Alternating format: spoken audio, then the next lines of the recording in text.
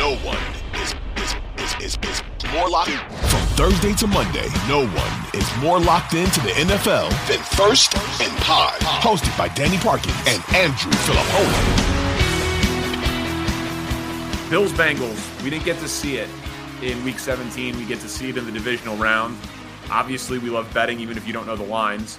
What do you make of the line of this game, which is, at this moment, Bills minus 5.5? So this is another one where I feel like, Joe Football Fan is like, did the odds makers, are they suffering from amnesia? Did they miss Cincinnati going into places like Kansas City last year and winning? And then the way they played without losing in the last 2 months of the season? Did they not watch Buffalo struggle against Skylar Thompson and the line's only 5.5? I mean, the line it's that big, not that small. It's that big. This should be closer to a pick than a touchdown. And I think that's a trap for bettors. I think you won't make the show bet with me, I don't think. I love Buffalo minus 5.5 in this game. I think it's the easiest bet of the weekend. Okay. We both love a big favorite. Let's put it that way. This is not the one that I love, but I understand your argument. I haven't really made the argument yet, but go on. Oh, no, but all you got to say is that you think it's a trap for bettors. And I understand the argument you're about to make. But couple things. If you just look at it as, I think a lot of the analysis that people do sometimes is quarterback based, right? We just did a lot of that in Niners Cowboys. And so you look at it and you say, well, Josh Allen, Joe Burrow, those are, depending on your preference, the second and third or the third and second best quarterbacks in the NFL. There's not a huge difference between the two. How could one be favored by 5.5 over the other? But when you add in home field advantage and you add in 3 backup offensive linemen on Cincinnati, and whatever you say about home field advantage, and I know that the trendy thing is that it matters less and less and less, and obviously Burrow can go anywhere and win, and he's proven that from college to the pros, and he's unflappable. I think that home field advantage doesn't really matter a lot in the second, third, and fourth quarter, but it can matter a lot in the first quarter in terms of the atmosphere and just the team getting shot out of the cannon and carrying it over. You think Damar Hamlin leads them out of the tunnel? I thought he was going to do that for the Miami game, but maybe they're saving him for this one. That's what I'm saying. The game where he got injured and just brings him out like that. It feels like there's something like that. And that always wears off over the course of a game. That type of energy doesn't sustain. But I could see Damar Hamlin on the sideline, on the video board even, 2 minutes before kickoff, something insane. They receive the opening kickoff, get up 7-0, and never look back. I could see that in this game. And the Bengals, I know it was the Ravens defense, and the Bills defense is definitely not that. We just saw it last week against Miami, like you said. Dude, they didn't even have 250 yards of offense. They did not look special the last time we saw them. Granted, Baltimore's defense is very different, but I understand, I assume the argument you're about to make. Well, that the last one is where I was going to go with this. The Bills, I think their performance against Miami was due more to their sloppiness and probably general lack of respect for Miami as a serious opponent in that game. And some of the things we've seen from Josh Allen in other games where maybe they didn't treat the opponent as a worthy adversary, like their Jets games this year, where they threw interceptions and stuff. I just think that they get almost bored or complacent in some of these games. And, that's why it almost felt like he wanted to make short work in Miami, Danny. So he's like, I'm just going to try to I'm going to try to score a touchdown on every play here. And let's just have short drives and get up 4 or 5 touchdowns. And I can just watch the second half from the sidelines. And they made that a game because of their turnovers and misplays. Cincinnati got outplayed by Baltimore. They won the game because of a momentum-changing, game-changing 100-yard fumble return for a touchdown. That's why they won. Like, you can't bank on that again. This is the ultimate turnover luck game. The Bills didn't get turnover luck last week, and the Bengals did. Now they're playing each other. You brought up an X's and O's point about the Bengals offensive line. Hey, Burrow got sacked 9 times against Tennessee. They still won the game. I've heard that a million times this week. Yep, me too. Again, not a sustainable model, in my opinion. And the other more ephemeral point that I'll make, just like you did with the thing about Hamlin, the inspirational aspect, the Bengals to me now are coming off like a team that almost has to be brash and talk big to convince themselves that they are that good. They're doing way too friggin' much of that. They keep getting mixing stuff. Yeah. Shut up. Stop. Well, what's so funny about that? Like, if I was hosting in Cincinnati, I would make fun of that too, but they're getting baited into it. I don't believe that Zach Taylor's like in the meetings saying they're disrespecting us. They're being asked like, hey, can you believe they're already selling tickets to the neutral site game? Man, you're selling them too. Like any team that could host a round of the playoffs sells the tickets. That's how it works. You sell them weeks in advance. You can't sell 80,000 tickets in 6 days. It's not Bruce Springsteen. Like that's how it works. So it's not disrespect. It's a contingency plan.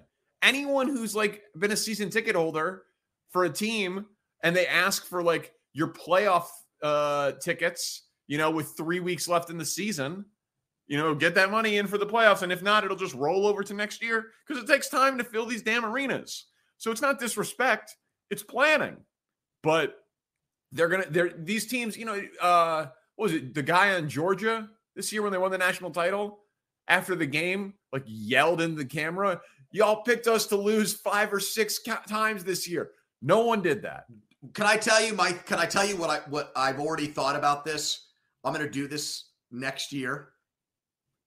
I'm going to be the guy who, like in August, puts out a tweet that says, like, Georgia 4-8. And that way, like, Kirby Smart will take me. Yes. And use me to motivate his team all year. And then when they win, they will cite me as the reason why they won. So yeah. I am now going to become the guy who rips college teams who everybody thinks is going to win. To get my name out there more. It's brilliant. It's foolproof. The nobody believes in us card being played by the Georgia Bulldogs and the team that was in the Super Bowl last year that's quarterbacked by Joe Burrow.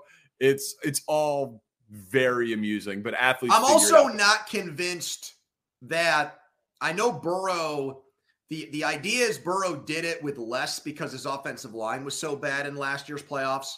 Yeah. But I'm also the idea that Burrow is a better playoff quarterback than Allen or a better big game quarterback.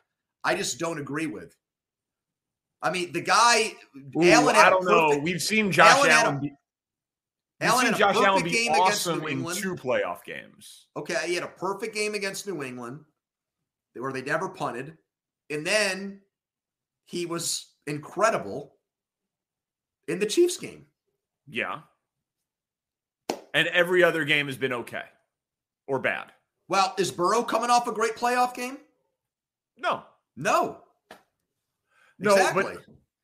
But dude, I don't know. The Joe Burrow thing is part of it's college.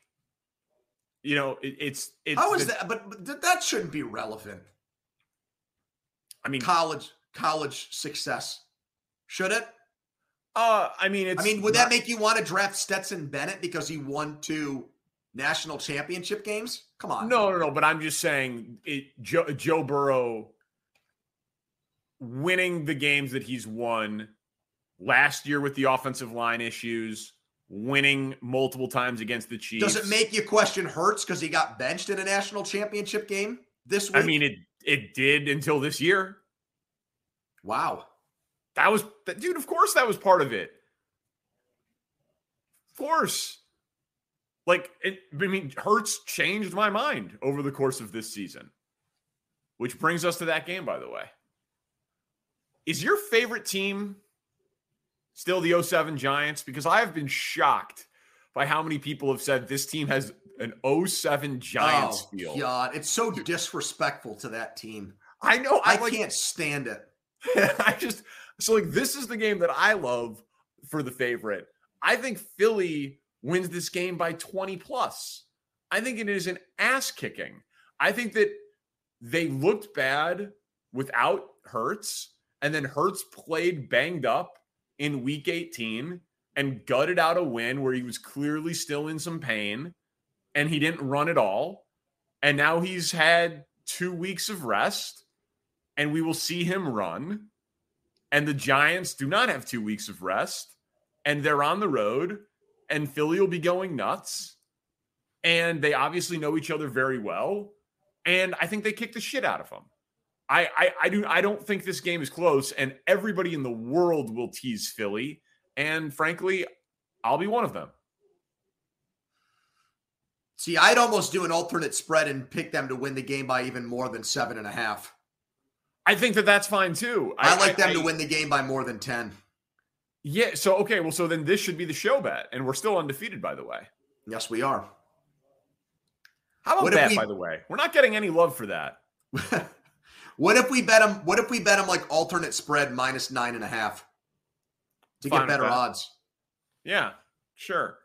I mean, going from 7.5 to 9.5 is not going to be like a crazy number. No, but it's going to make it a plus money bet. It's going to get us better. It's going to get us positive return. Yeah, it'll be plus 130 or something. Yeah, that's fine. I mean, the Giants. I'll tell you this though, just to kind of on the other side for just a second. Not that it's really about the Giants winning, but I think that Brian Daboll should win Coach of the Year. And I frankly don't think Nick Sirianni should even finish second in the voting. To me, a huge part of Coach of the Year should be about exceeding expectations. And we talked about this. The Eagles had huge expectations. They met them. But when they were dealt adversity with Hurts missing games, they lost. So that doesn't speak to me about anything necessarily special. If we're giving it to just the team that wins the most games, the Chiefs also won 14 games, and they had a record-setting offense after losing Tyreek Hill. But no one says that Andy Reid's going to finish top 5 or even top 10 for this award. So I don't get why it should be Nick Sirianni.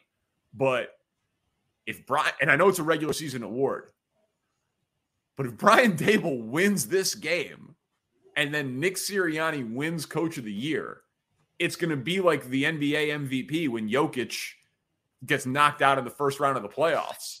Or I'll give you a similar one, which is like it's a similar contrast. It would have been like when Baltimore lost at home to Tennessee in the divisional round, and Lamar was the MVP, and Harbaugh was the Coach of the Year, and they were largely non-competitive in that game. They got punched in the mouth at the beginning of that game, and they never recovered.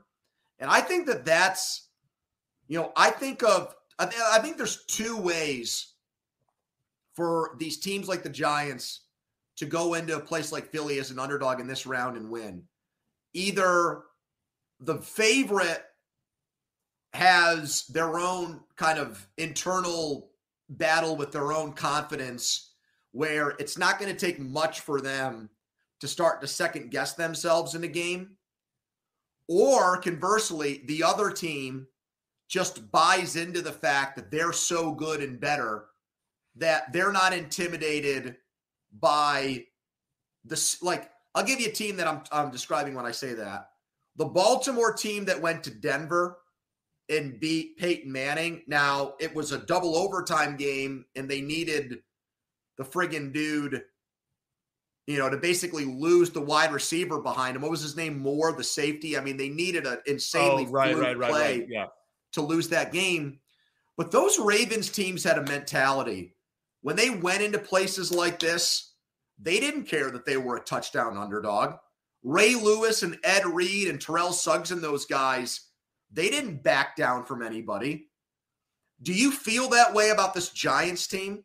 I don't get that. All year we called them frauds, and now I'm saying they're going into Philly and winning when Philly's coming off a week of rest. It seems ridiculous.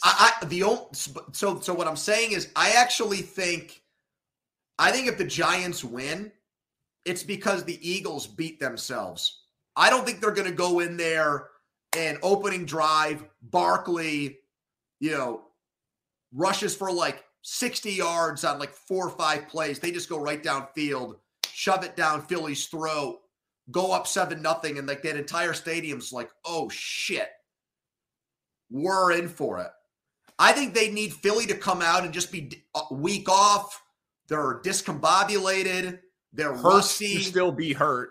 Like if Hurts isn't running, or like if Lawrence or Thibodeau crush him, and he then is like playing the next 3 quarters banged up, that obviously opens the door. And I still don't trust the Giants enough where if the Eagles put the game on a silver platter for them, I'm not convinced they'd run away with it. I think it would still come down to the end of the game because the Giants are an imperfect team, and I don't think that they're, even though they're well coached, I don't think they're above doing some dumb shit in this game either. Yeah, the last game of the season when Hurts was hurt and played 22-16, but week whatever it was, 12 or 13, whatever, 4 or 5 games left in the season, it was 48-22. That's what I'm expecting. And the Giants have been one of the worst teams. If you go by like rushing yards per play, they've been one of the worst defenses in the NFL in that regard. Like they're actually maybe not like by total rushing yards allowed, but if you go by rushing yards per play, they're like the worst defense in the league, even with Dexter Lawrence up front. So I would anticipate, and Lane Johnson's going to play now, Danny. That's a big deal. Yeah. He's probably the best right tackle in the entire league. I'm with you. I think Philly blows him out. And you know what? No Giants fan, even though they hate the Eagles, no Giants fan is going to be really that pissed about it. No, it's what I said last week. Other than the team that wins the AFC and wins the NFC and then wins the Super Bowl, you can make the argument they had the 3rd most successful season of any team in the league already. They salvaged their quarterback. They found their coach. They won a playoff game in a year where they were supposed to be a bottom 10 team. It's unbelievable. Like, they top 10 pick, no quarterback, to winning a playoff game with a quarterback and a coach. It's enough, but it ends here. One team is basically complete and flawless, and the other team's the Giants.